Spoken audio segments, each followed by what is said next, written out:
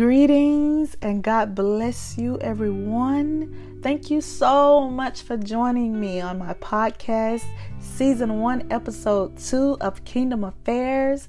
Over here, we are kingdom-minded because we refuse to be blinded by this world system, blinded by what they say and not what God says. Amen. Yes. So today, the text, it will be from Matthew chapter 4, verses 18 through 22. And it reads, "And Jesus walked by the Sea of Galilee, saw two brothers, Simon called Peter, and Andrew his brother, casting a net into the sea, for they were fishermen. Then he said to them, 'Follow me, and I will make you fishermen of men.'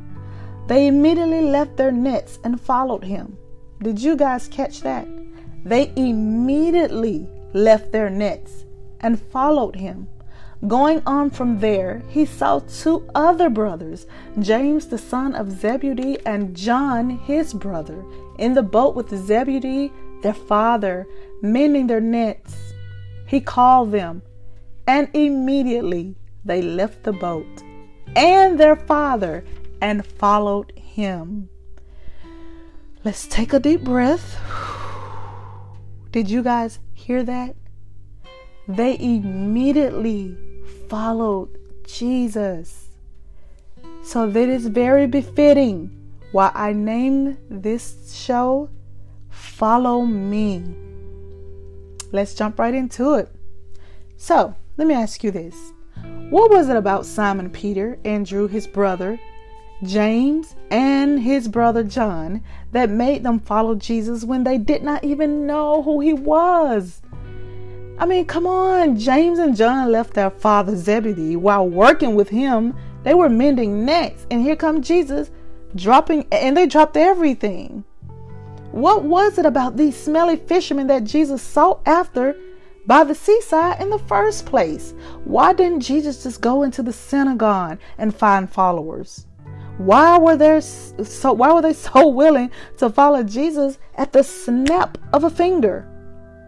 Did they crave something new like many of you out there? Maybe a new adventure. Jesus offered them that. Jesus told them, "I will make you fishermen of men." Seriously? What would you have done? Some of you would have said, "Oh, I will follow Jesus in a heartbeat." But are you sure? Are you sure you would just leave everything behind to follow him? My question is this: why haven't you then? What is he leading you to do right now? How is he leading you to serve him? Is he calling for you to relocate or start a business or leave a business or serve in a community? I mean, what is he asking you to do? What is he asking you to give up to follow him? What have you sacrificed? Have you? What have you sacrificed and said, "Yes, Lord, I will walk away from this lifestyle and follow after you, because I too want to become a fisherman of men"? How are you sacrificing? That is my question. That is the question I've been asking myself ever since I read this text over and over again. What am I doing in my life to sacrifice and follow Christ? Are you sure, or are we sure that we're ready to follow Jesus? And are we sure that we're ready for Jesus to show up in the middle of our schooling or in the middle of our career and say, "Follow me, and I will make you fishermen of men"? What must Zebedee have felt when both of his sons, whom he loved and undoubtedly depended on, they helped him run the family business? They just walked away and left everything. They left their dad working. All because Jesus said, "Follow me." They must have needed a life change. They must needed adventure. And Jesus offered all of this. They needed a Savior. He offered all of this. No more did James and John help Daddy run the business. They left him hanging and they didn't think twice about it. Are we ready to do those types of things? To take up our cross and follow after our Christ? There came a man on the shore who captivated them. He stirred up their passion, their curiosity, and he spoke with command, "Follow me." And they did not sleep on the opportunity of a lifetime. Yet we're sitting around here trying to make a life and a name for ourselves behind a cubicle. Y'all, did you just hear what I said? How many of you are trying to make a name for yourselves behind a cubicle, behind four walls of a church, when Jesus is passing by and saying, "Follow me. I will make you fishermen of men. I will change your whole life. I will give you all the freedom and excitement your heart can take if you would just pick up your cross and follow me." Follow me, daughter. Follow me, son. I will supply all of your needs. Son, I will make your crooked path straight. Just obey my voice. Follow me. Wow. What will it take for you to surrender? And I'm going to pause for a second while you think about it. I imagine that for all four men who took Jesus at his word on that day, they probably wouldn't have amounted to much of anything besides being a fisherman if they had missed their one opportunity of a lifetime. So then my question would be to you, would you know their names if they had not followed Jesus? I don't think so. They only became known throughout the world and had their story written in the Word of God because they followed Jesus Christ, the Messiah. They made that one choice, which was the wisest choice of their life. What are you waiting for? What are we waiting for? Are you waiting until you have it all together? Or are you waiting until the kids get grown? What are we waiting for? Jesus said in Matthew chapter 12, verses 48 through 50, "Who is my mother? And who are my brethren?" And he stretched forth his hand toward his disciples and said, "Behold my mother and my brethren. For whosoever shall do the will of my Father which is in heaven, the same is my brother and sister and mother." Did you guys hear that? Over in chapter 10 of Matthew, verse 37, he says this. Jesus said, "He who loves father or mother more than me is not worthy of me. And he who loves son or daughter more than me is not worthy of me." Do you have a mother or a father, sibling or a spouse, daughters or sons that you are putting before Jesus? Because if you are, I beg you to reconsider. We're not even done. Over in the book of John, chapter 12, verse 25, he said this. Jesus said, "He who loves his life will lose it. And he who hates his life in this world, I will keep it for eternal life."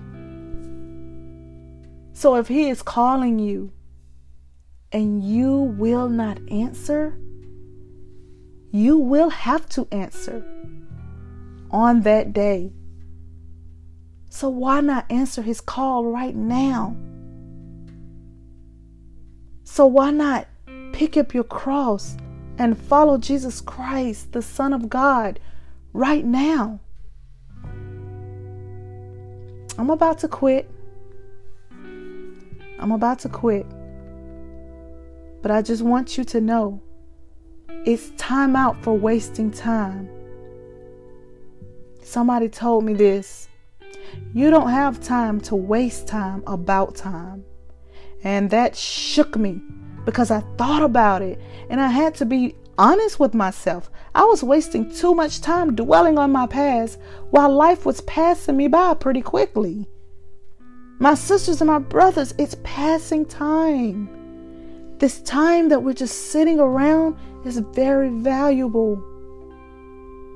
Jesus is passing by, and he is asking you, will you follow me? It's time to encounter him for yourselves. Don't your hearts just long for him? Mine do. I long for him to come into my dwelling place and abide with me. And I also pray that for you. You can have that if you take his invitation to live a life of joy and freedom and total adventure. All you have to do is invite him into your busy life and watch he turn the whole world around for you. It's time to get to know him. It's time to talk to him. He will be better to you than anyone or anything. I promise you. I promise you. If I was talking to you today, then I'm going to tell you this. He is coming back soon. He's coming back soon. And he needs you to get about your Father's business. So if this was for you, if follow me, if you hear God asking you that question in your heart, then will you please say this prayer? Father God, today as I come to the point of total submission to your will, I completely surrender my life. I thank you for the gift of life and for filling me with purpose. No matter what you place on my heart, Lord, I declare it will be done to the best of my ability by the leading of the Holy Spirit. I surrender my finances, my thoughts, and my will to you. In your Son, Jesus' name, we pray. Amen. Oh, I tell you what, that blessed me, and I hope it blesses you, because I'm telling you, I am on fire. God is doing something so new in this new season, and I know you have to feel it. I know you have to feel it. He's an amazing God. He's an awesome God, and he's worthy of your praise. He's worthy of your time. Choose God. Choose him today. Let him lead you. Let him guide you into all truths. Follow him. I'm telling you, he is the best thing and the best decision that you could ever make in your whole life. He is sweeter than honey. I'm telling you. And I know that may sound funny, but I'm telling you, he said, oh, taste and see. Oh, what have I tasted and seen of his goodness. His mercy endureth forever. So I understand that sometimes we could get busy and caught up. So trust me, the only way that I can encourage you is because I walked through it myself.